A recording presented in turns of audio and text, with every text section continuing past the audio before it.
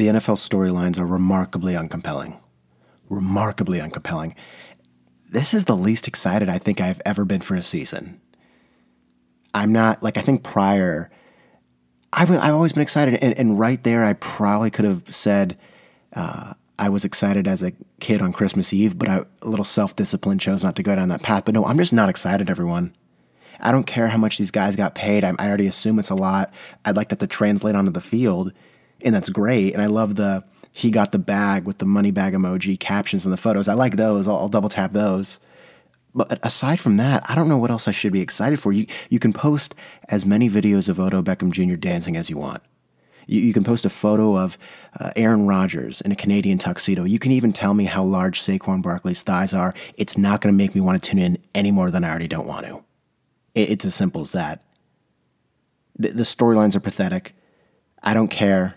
We all know it's probably going to be the Patriots in the AFC Championship. And if someone raises their hand that's not a Patriots fan that wants to see that happen, no one's going to do that. Remarkably uncompelling. I can't buy into it. Off the top of my head, I think the one day I'm actually excited to watch the NFL right now is Thanksgiving Day. It's already on my calendar, but you got to consider that I've already run a 5K on that day, had a couple beers at the beer garden. I'm now at my house. I had a shower. I'm feeling good. The lactic acid building up. But, I'm fasting. I'm waiting for the large meal. The house smells amazing. And I'm with my family members while we're watching the game. So am I actually watching the game? Not really, no. Honestly, you could put any show from TNT on Thanksgiving Day instead of the football game, and I'd get just as much enjoyment out of it. That might just be me. And it's a shame that my lack of excitement is happening now, because I'm at a point in my life, the first time ever, where I haven't had to worry about homework on a Sunday. So technically, this should be the one time where I could stay in all day and guilt-free watch the NFL, have a couple Bud Lights, some pretzels, maybe order Domino's pizza for the Sunday night game. It's like the one time in my life I can actually do this. And I'm going to be honest, that sounds absolutely terrible. I feel like if I did that, I would have more guilt than if I did it when I had homework, and I feel like I'd be more stressed even without homework. Just sitting in all day, that's not intriguing at all. Even if it's raining out, thunderstorms, I would rather do something else. I can't believe I'm saying this. I think, and I'm not trying to exaggerate, but I genuinely think I would rather read a good book than watch two teams I don't really know play in the NFL right now. 100% would rather listen to an audiobook. You got to keep in mind, look, I'm from San Diego. I was a Chargers fan. They left to LA, and so obviously I disbanded all forms of fanship and fandom towards them. Does that attribute to this? 100%. But I think a lot of former fans would agree. When you're a fan of the Chargers, it's an emotional investment, much like any team. But I think with every loss, it was as if a robber went into that bank, took a lot of those emotions, and then we just put more and more back in. So with every letdown, we become more emotionally attached. And this goes with a lot of teams. We got to understand something. When you're a football team from San Diego, California, and you're already living in a place where it's 75 and sunny every single day, when you're driving distance from the beach in a very, very nice area, nice climate, who wants you to do well? Who wants you to actually perform well? Who wants you to win a Super Bowl? No other team wants you to win. The NFL, maybe they want you to win. I think the NFL doesn't want you to win. They just want to have the Super Bowl at your stadium. Obviously, that's the issue as to why they left, but you see what I'm saying? Being a Chargers fan was tough. And so when they left, I wanted to still stay up to date with the NFL. So what I did is I took basically every single team below 500 the year prior. I didn't want to jump in any bandwagons. I was never going to be a Patriots fan. Who else was good? I didn't want to be a Falcons fan. Didn't want to be a Seahawks fan.